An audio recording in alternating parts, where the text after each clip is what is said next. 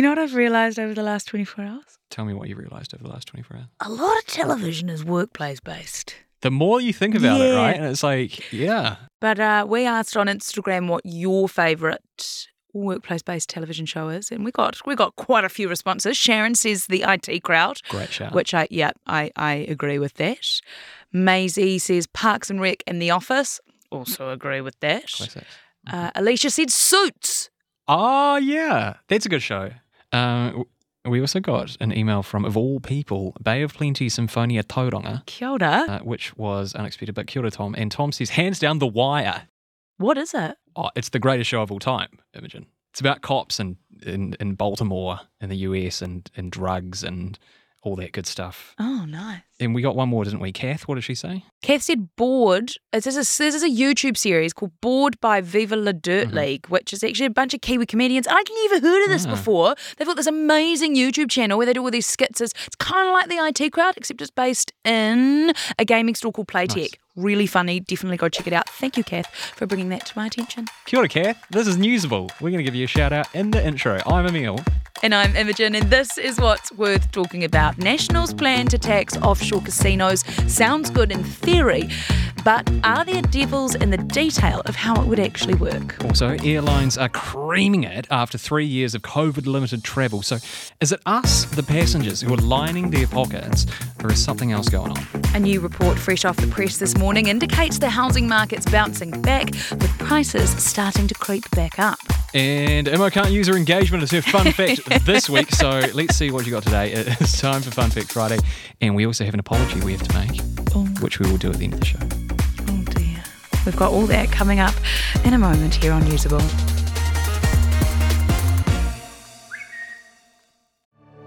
Newsable takes time and resources to produce. Please support our mahi and visit stuff.co.nz/support.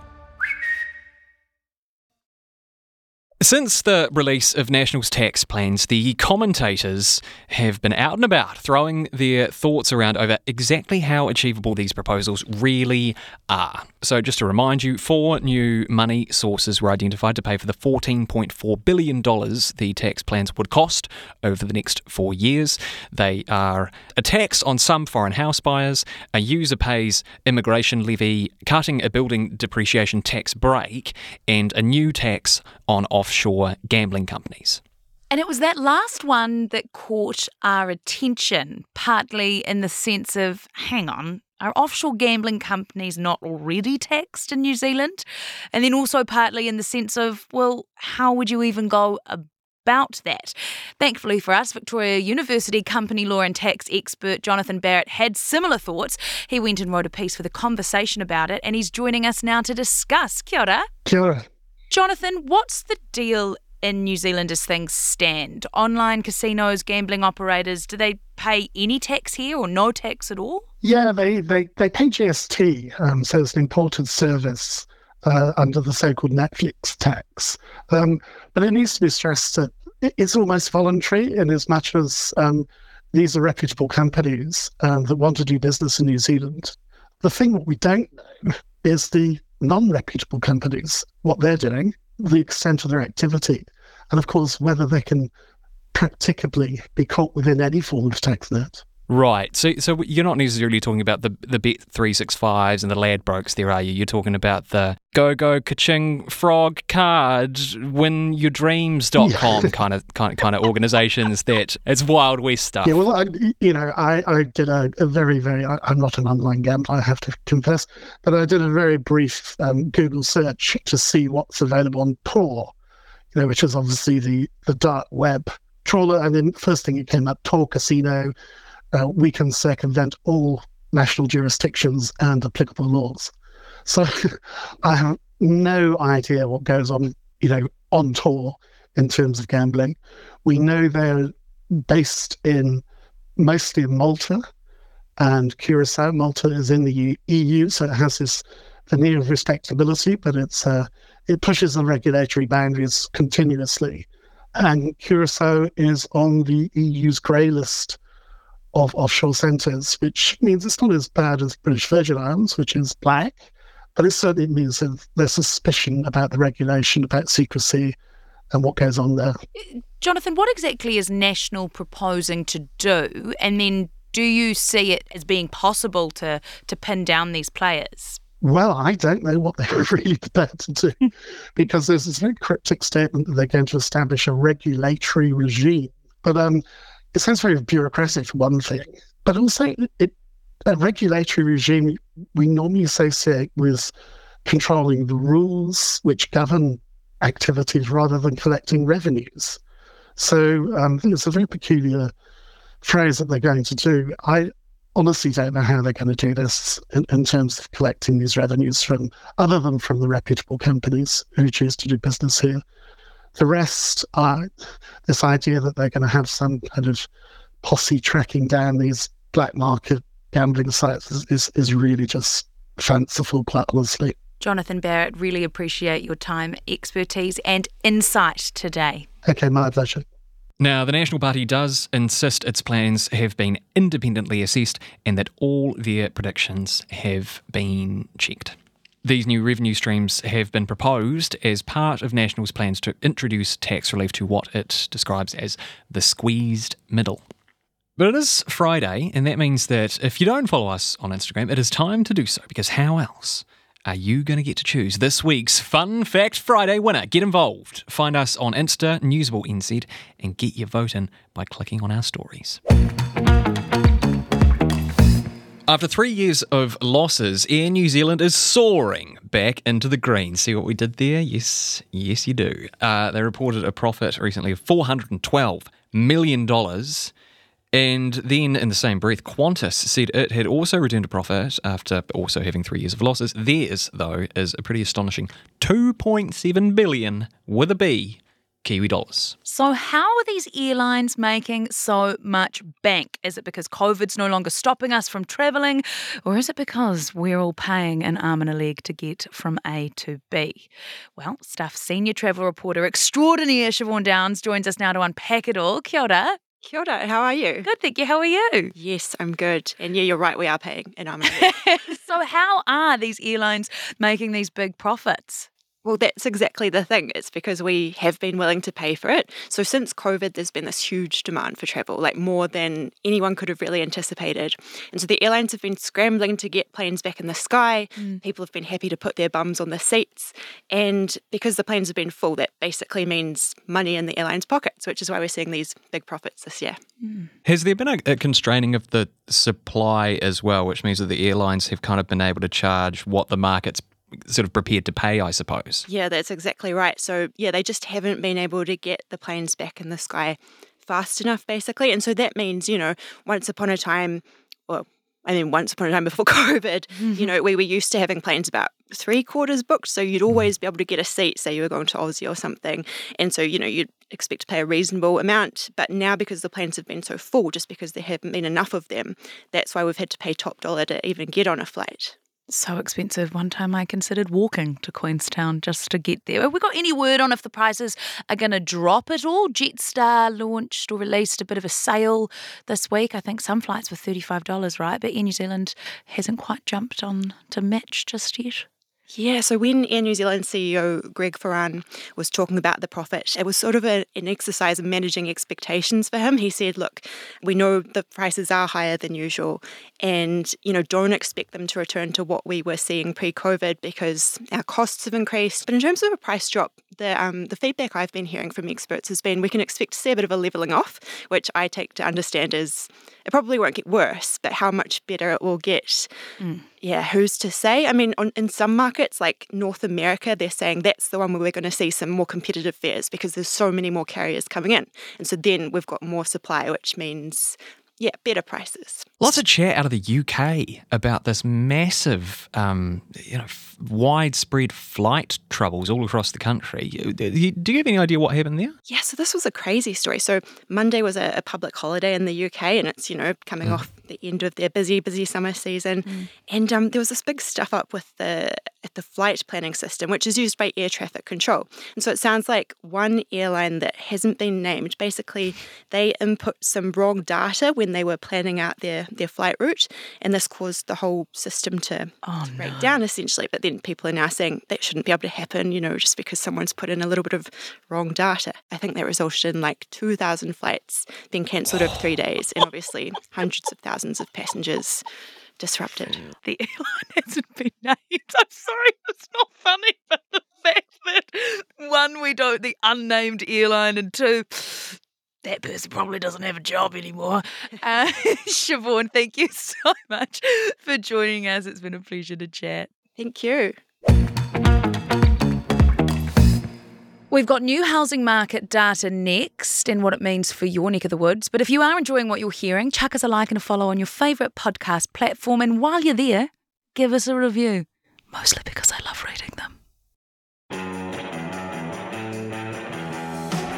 Kia ora, I'm Adam Blair. I played the great game of rugby league for the Storm, Tigers, Broncos and the Mighty Warriors. And I'm Goran Paladin, sports presenter and rugby league fanatic. I won a World Cup too. I played 51 tests for New Zealand. Yeah, he's a national treasure, people. Come on. Blairy and I, we're joining forces for a brand new rugby league podcast called League of Our Own. Each week we talk Kiwis across the NRL and of course everything was. All the big names, the big stories. And some of my own stories too. Well, if we can make them fit. We'll make time. Okay. League of Our Own with Blairy and Goran. Debut ep dropping on Wednesday afternoon and every Wednesday after that. You can listen through stuff.co.nz or wherever you get your podcasts. Proudly brought to you by Snap Rentals. Mate, your stories are way too long, eh? Nah, we've got to take them on a journey. Oh, the journey. Yeah, of course. It's been a big old wait and see game for people trying to get into the housing market. Is the market at its lowest point? Could it go lower? When will it start to turn around? And figures out this morning from property website Real Estate indicate the market could be on the brink of a turnaround. To tell us more, we're joined now by realestate.co.nz spokesperson Vanessa Williams. Kia ora to you. Kia ora to you both. So, your figures suggest the average price could be starting to head back upwards. Is that pretty much the state of play? Yeah, that is correct. And before we say we've got a trend in the market, we look at how many times it has increased. So we've actually seen 5 consecutive months now where the national average asking price has increased.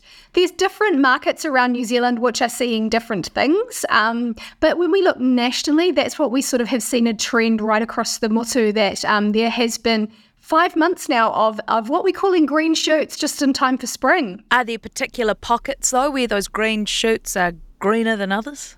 Yeah, the regional New Zealand is starting to see those green shoots. I think our major centres, so Auckland, Wellington and Canterbury, are still teetering on the edge of sort of up and downs, but it's really regional New Zealand that's starting to see those green shoots a bit more consistently now. Vanessa, let's talk a bit about the supply and demand facet of things here, because, it's the first day of spring. It's the time of year where people start thinking about selling.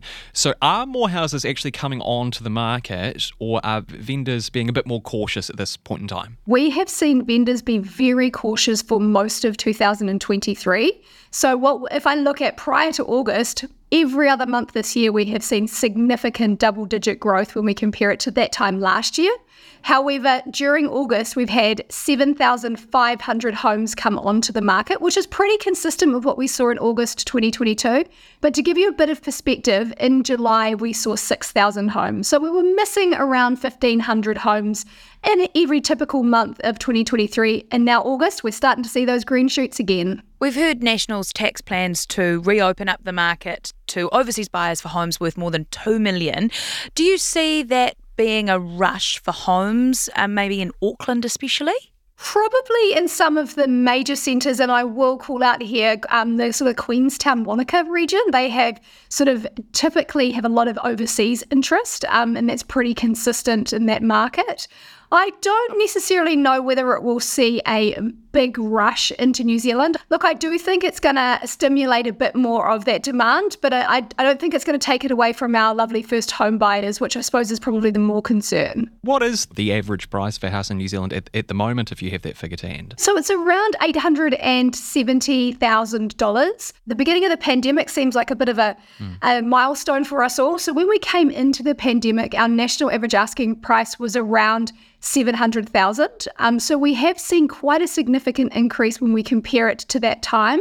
What we often hear in the media is that prices are dropping. And what I will say that means is that it has dropped from the peak of January 2022. So January last year, the national average asking price got as high as $1 million. So we have seen it drop backwards from $1 million to 870,000, but it is still ahead of us coming into pre-pandemic times. COVID-19, a milestone indeed. Vanessa Williams, thank you so much for your time and insight. You're very welcome. I think you're conflating a whole bunch of issues. Don't want to be held to account on rising child abuse numbers. You can manipulate crime statistics. I promised I wouldn't have a tattoo about gotcha journalism. Hang into the National Party's attack line there. I think it would be a resignation offence if I didn't deliver tax reduction. I'm not worried about it at all. Nothing iffy in there. That sits with you perfectly fine. That's what we're focused on. Whatever happens in politics, the weird, the wonderful, the important, the thought-provoking, we got you. Listen to Tova wherever you get your podcasts. Fun fact, I'm having a baby. Metal wins this week. Yay. Here we go. This is how we're doing it now, right? Okay, I'm not actually having a baby, but you can't prove that. I mean, you could, but you won't. Honestly, every day working with you is a surprise. All you do is surprise and delight. Oh my goodness. That tickled me. Dear. Thank you for that. No, welcome back to Fun Fact Friday. It's a week on from you staging an engagement to get a point to bring it legal again. It's 12 apiece. It's worked out pretty well, Fun Fact Friday, really, hasn't it? Because I was worried in the beginning that you were just going to absolutely pants me every week and it was going to be embarrassing. No, it's been a journey. Mm-hmm. And what are we now? Pinch and punch first month, no returns. Oh my goodness me, I cannot believe we've made it this far into the episode without me even realising. But anyway, it's September. You only just... Don't bring it up. Let's move on. All right, let's get to our fun facts. Do you want to go first, seeing as you didn't get to say a fun fact last week? You can go first. I want you to... Yeah, go first, yeah. In Peter Pan, Tinkerbell's fairy dust was a health and safety measure. Originally, Peter Pan and the Lost Boys could fly unaided. But the idea of young boys being able to fly captured the imaginations of so many young kids. There were several reports of children injuring themselves trying to fly off their beds. So J.M. Barrie, the writer, added fairy dust as a key ingredient to being able to fly. Is that right? So in the original edition, there was no Tinkerbell dust. There was no fairy dust, and then he had to add it in. Tragic consequences. Yeah. Also, double fun fact in there is that in the novel/play, it's fairy dust, but in the movie, it's pixie dust. That's a great fun fact. I did not know that. I would have gone through my whole life without knowing that, so thank you Fairy dust was a health and safety measure. Okay, my fun fact this week is that sloths can hold their breath for longer than dolphins. How long could a dolphin hold its breath for? A dolphin can hold its breath for about 10 minutes underwater. How long can sloths hold their breath? Sloths can hold their breath for over 20 minutes. And some sloths have actually been reported to hold their breath for up to 40 minutes. Because what they do is they slow their heart rate, like little slow Zen monk dudes. And they're also very good swimmers, so they can just sort of float around with their heart going like a ba-dong, ba-dong, for 40 minutes. Side note, sloths are pretty good swimmers. We both come with double fun facts here. I don't know if sloth could swim. That sounds dangerous. Yeah, it does, doesn't it? I wonder if it's them holding their breath or it's just taking them 20 minutes to take their next one. To take a breath. Okay, time to get serious now. Oh, yes, we have an apology to make, don't we? Okay, so when you told me that we had an apology to make, I thought that it was a legit apology. I was like, what have we done? We do have an apology to make, Newsable listeners. A Newsable listener has very kindly emailed us to set the record straight. Mm-hmm. The plural of quail is quail, not quails, as we said multiple times in an interview with the local government minister. I mean, he said it too, didn't he? Yeah, we should definitely email. Well, actually, I've just Googled it. Mm-hmm. It can be quail or quails. So now that we've apologised, can we retract the apology? So we're retracting our apology. Can we correct our own record?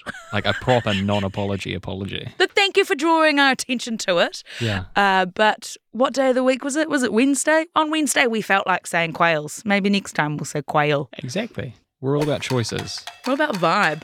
Into the weekend, you will have good vibes, we hope, and make many good choices, because that is Newsable for today. I'm Emil Donovan. And I'm Imogen Wells. Keep an ear out for our episode tomorrow. It's a lovely story about a very small school but a very great hockey team. This pod took time and resources to produce. Please support our mahi and visit stuff.co.nz/support. If you don't have time to read the in-depth stories, or you just prefer to listen instead, The Long Read from Stuff is the podcast for you. Each week we showcase one of our excellent pieces of journalism, telling important or entertaining stories from the world of crime, sport, history, culture and more. You also get to hear from the journalists themselves about how they uncovered the story and how it came to life. So, for your weekly dose of long-form journalism, beautifully read, subscribe to The Long Read from Stuff wherever you get your podcasts.